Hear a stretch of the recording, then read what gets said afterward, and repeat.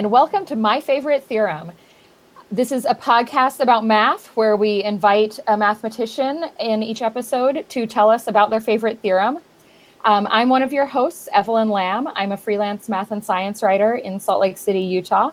And this is your other host. Hi, I'm Kevin Knutson, professor of mathematics at the University of Florida. I'm excited about this one.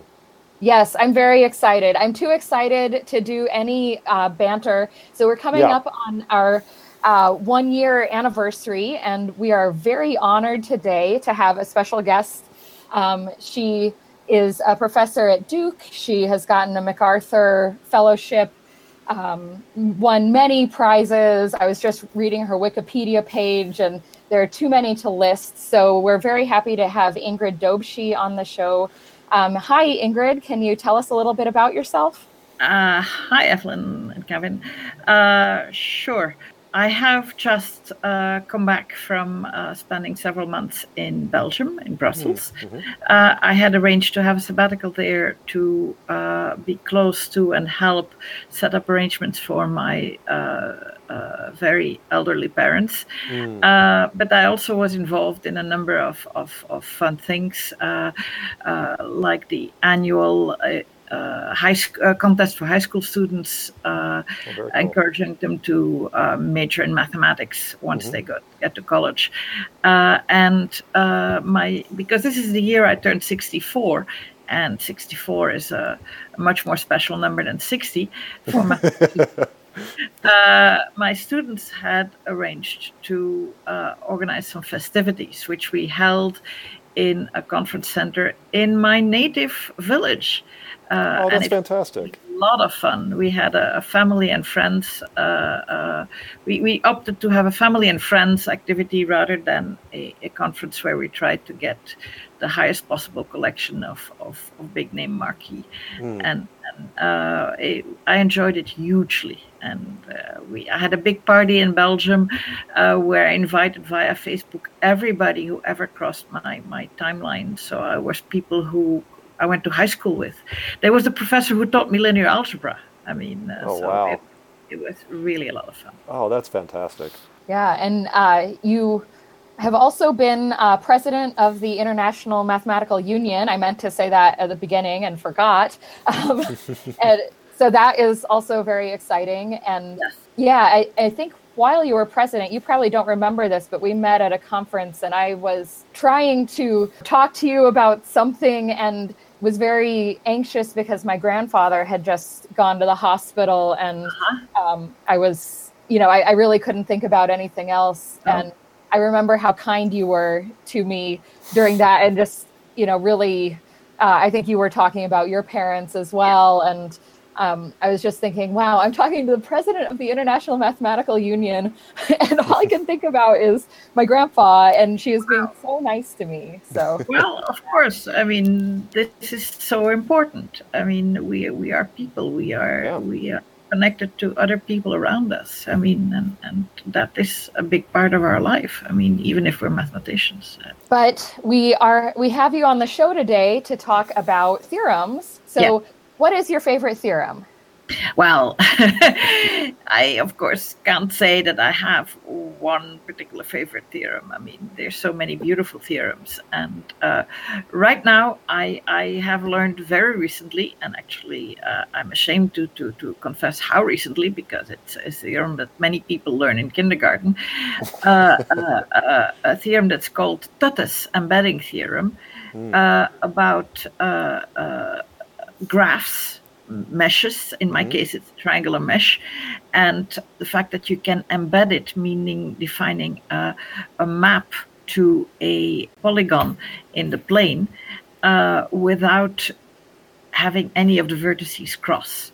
So really an embedding of the whole graph, so that every triangle on the complicated mesh that you had, it's a disk type mesh, meaning it has no holes, it has a boundary, lots of triangles, but you can think of it as a complicated thing, and you can embed it in under certain conditions in a convex polygon in the plane, and I really love that. I mean, I visualize it by thinking of it as a complicated shape and applying a hairdryer to it to kind of it's planned by Saran wrap. Yeah, right. And a hairdryer will kind of flatten it nicely, and will try to flatten it. And the fact that you can always do it, I think, is a great. And we're using it for some interesting. Actually, we are extending it to mappings to the theorem is originally formulated for a convex polygon in the plane that you can always map to a convex polygon in the plane, and we are extending it to the case where you have a non-convex polygon, because that's what we need. And then you have certain conditions. Sure. Well, there have to be some conditions, right? Because certainly not every graph that you, or every mesh that you would draw is planar. Yeah. So what are those conditions? It has to be 3 connected. And you define a set of weights on it, on the edges, that so that ensure planarity. Okay. I mean, so you define weights on the edges that are all positive, and so what happens is that once you have it in the polygon, you can write each one of the vertices as a convex combination of its neighbors. Yeah. Because and so those define your weights. And so what you have is you have to find you have to have a set of weights on the edges on your original graph that will make that possible. Okay. So you define weights on the original graph that help you in the embedding. And what happens is that the positive weights, and these you then use for that convexity. So you have these positive weights, and you use them to make this convex embedding. And so it's a theorem that just doesn't tell you only that it is planar, but it gives you a mechanism for building that map to the plane. That's really the power of the theorem. So you start already with something that you know is planar, and you build that map plane. But it's really powerful. It's used a lot by people in computer graphics, because they then can reason on that Totte embedding in the plane to build other things and to apply them back to the original mesh they had in 3 space for the complicated object they had.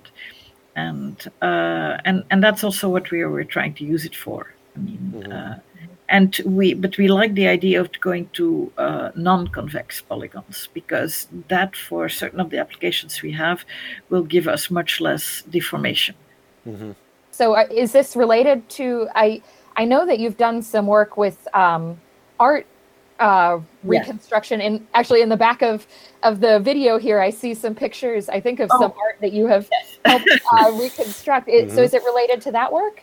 It's actually, it isn't. Although, if at some point we go to 3D objects rather than paintings, what we're doing now, it might become useful. I don't know. But right now, this collaboration is with biologists, where we're trying to we have been working for several years and gotten good results on quantifying similarity of morphological surfaces. So the people we work with are people who work on bones and teeth. They're paleontologists. I mean, they're interested in evolutionary anthropology, but they work a lot with teeth and bones. And there is a lot of domain knowledge they have, because they've seen so many and they remember things, but they, of course, in order to do science with it, they need to quantify how similar or dissimilar things are, and they have many methods for doing that, and we're trying to work with them to try to automate some of these methods in ways that they find useful and in ways that they seek. And we've gotten very good results in this over the many years that we've worked with them, and we're very excited about recent progress we've made. But in doing that, these surfaces already for their studies get scanned and triangulated. And so they have these 3D triangulations in space.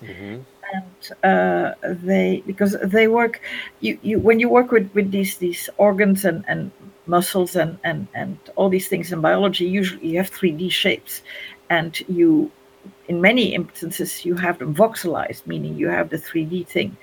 But because they work with fossils, which often they cannot borrow from the place where this precious fossil is, they work with casts of those in very high quality resin. And as a result of that, when they bring the cast back, they have the surface very accurately, but they don't have the 3D structure.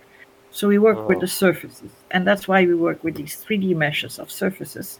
And we then have to quantize how close or similar or dissimilar things are, and not just the whole thing, but also pieces of it. We have to find ways in which to segment these in biologically meaningful ways. This embedding theorem comes in useful. But it's been very interesting to try to build mathematically a structure that will embody a lot of how biologists work. I mean, traditionally what they do is, because they know so much about the collection of things they study, is they find landmarks. So they have this whole collection, they see all these things have this particular thing in common, it looks different and so on, but this landmark point that we mark digitally on these scanned surfaces is the same point in all of them. Okay. And this other point is the same. So they mark landmarks, maybe 20 landmarks. And then you can use that to define a mapping. But they asked us, could we possibly do this landmark free at some point? And many biologists scoffed at the idea. How could you even do this? And in the beginning, of course, we couldn't. I mean, we could find distances that were not so different from theirs, but the landmarks were not in the right places. But we then started realizing, look, why do they have this immense knowledge? Because they have seen so many more than just the 20 that they're now studying. And so we realized that this is something where we should look at many collections. And there we have found, this was a student of mine who made a breakthrough. If you start from a mapping between, so you have many surfaces and you have a first way of mapping one to the other and then defining a similarity or not, depending on how faithful the mapping is. All these mappings are kind of wrong, not quite right. But because you have the large collection, there's so many little mistakes that are made that if you have a way of looking at it all, you can view those mistakes as, well, the errors in a data set. And you can try to cancel them out. You can try to, through you can try to separate the grains from the chaff. I mean, you can get to get the essence of what is in there.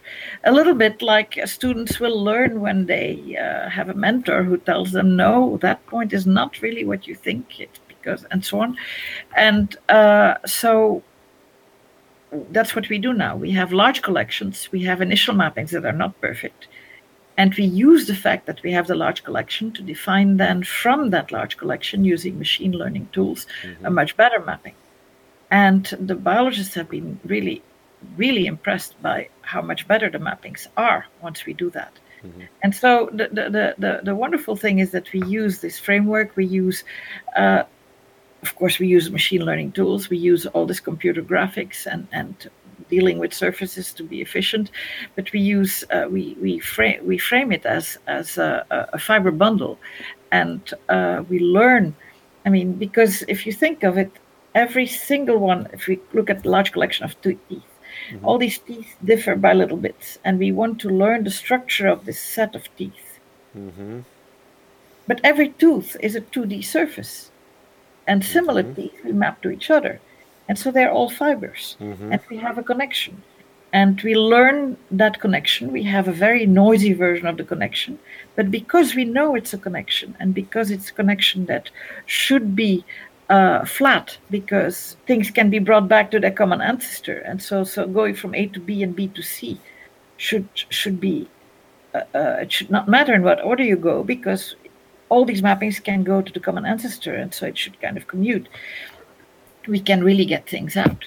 And so we have been able to use that in order to build correspondences that biologists are now using for their statistical analysis. So differential geometry for biology.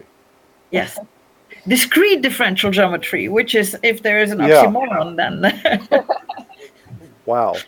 And so I like, so we have a team that has a biologist, that has people who are differential geometers. We have a computational geometer, and he was telling me, for this particular piece of it, it would be really useful if we had a generalization of Tata's theorem to non-convex polygons.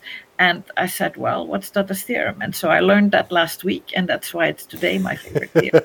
Oh, wow. That's really neat. Okay. So we'll follow up with you next year and see what your favorite theorem is then. Yeah. Yeah.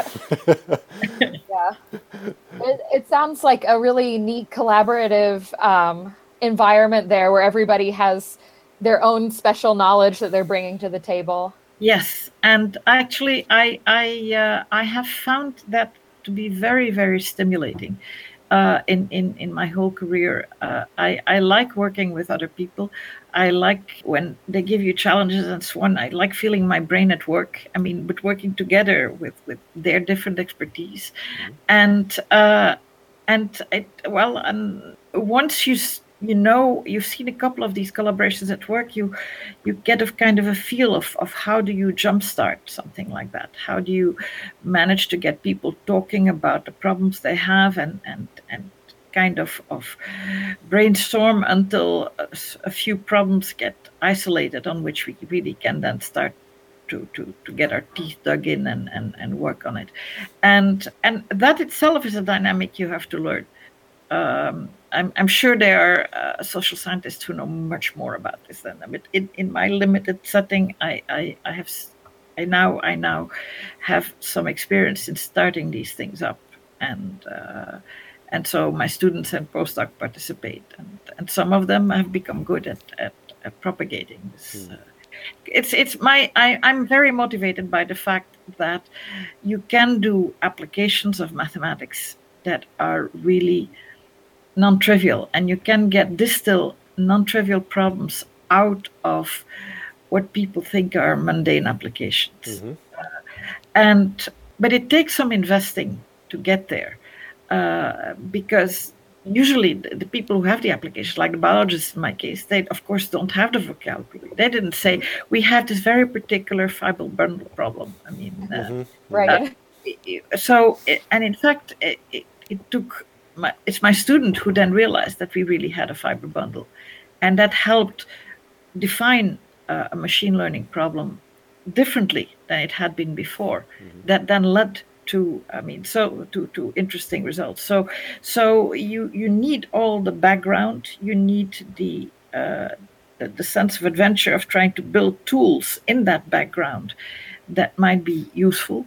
And I'm convinced that for some of the tools that we build, when more pure mathematicians learn about them, they might distill things in their world from what we need, and this can lead to more pure mathematics. Sure. Ultimately. Big feedback loop. Yeah. Yep. Absolutely. Yep. That's what I believe in very, very strongly. And so, but part of my life is going through being open to when I hear about things and wondering, is there a meaningful mathematical way to frame this? Not just for the fun of it, but would it help? Yeah, well, as I mentioned, I was amazed by the way you've used math for this art reconstruction. Yes. I think I saw a talk or an article you wrote about that, and it was just fascinating, things that I would never have thought would be applicable to that sphere. Yeah. And again, it's the case that there's a whole lot of knowledge we have that could be applicable. And in that particular case, I have found that it's a wonderful way to get undergraduates involved, because they at the same time learn these tools of image processing and small machine learning tools, working on these wonderful images. I mean, how much cooler is it to work on the Ghent altarpiece, or even less famous artwork than to work on standards of image analysis. So that has been a lot of fun. And actually, as I was in Belgium, the first event of the week of celebration we had was an IP4 AI, which is image processing for art investigation workshop. It's really over the last 10, 15 years that as a community is taking off, and we're trying to have this series of workshops where we have people who are interested in image processing and in the mathematics and the engineering of that, talk to people who have concrete problems in art conservation or understanding art history, and we try to have these workshops in museums, and we had it at a museum in Ghent, and again was very, very stimulating and exhilarating. So another thing we like to do on this podcast is ask our guests to pair their favorite theorem with something. So I'm curious, what do you think pairs well with Tutta's theorem? Well, I was already thinking of Saran wrap and a hairdryer. But, No, I think that's perfect. Yeah.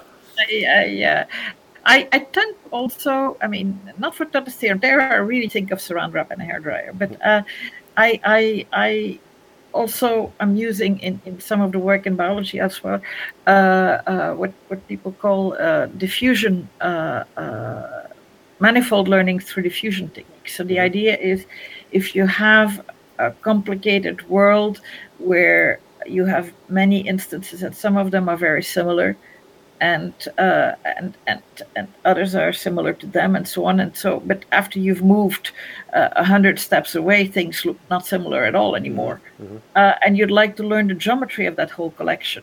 Right. Very often it's given to you by zillions of parameters. I mean, like images, if you think of all the images, each pixel of the image as a variable, then you live in thousands, millions of dimensions.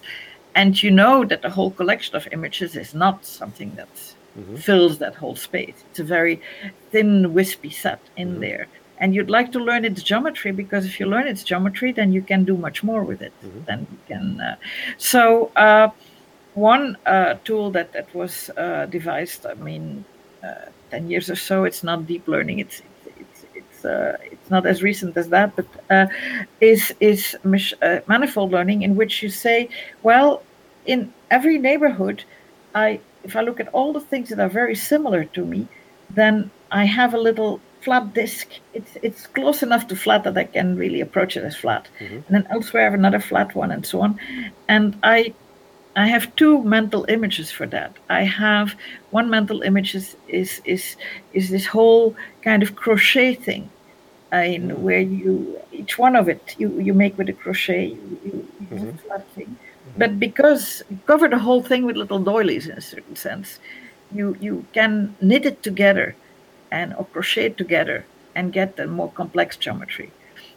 Another image that I often have is sequins. I mean, every little sequin is a little disc, little disc, but it can make this much more complex. So I have many of my mental images and pairings, if you want, are very hands-on, crafty things. Do you knit and crochet yourself? Yes, I do. Yeah. I like making things. I mean, I use metaphors like that also a lot when I teach calculus. I mean, sure. Because it's kind of obvious. I find I use almost no sports metaphors. Sports metaphors are big in teaching mathematics, but I use much more handicraft. Yeah. What else should we talk about? One thing, actually, that I was saying, I had such a lot of fun a couple of weeks ago when there was a celebration. The town in which I was born happens to have a fantastic new administrative building, in which they brought together all different services that used to be in different buildings in the town. And the building was put together by fantastic architects. and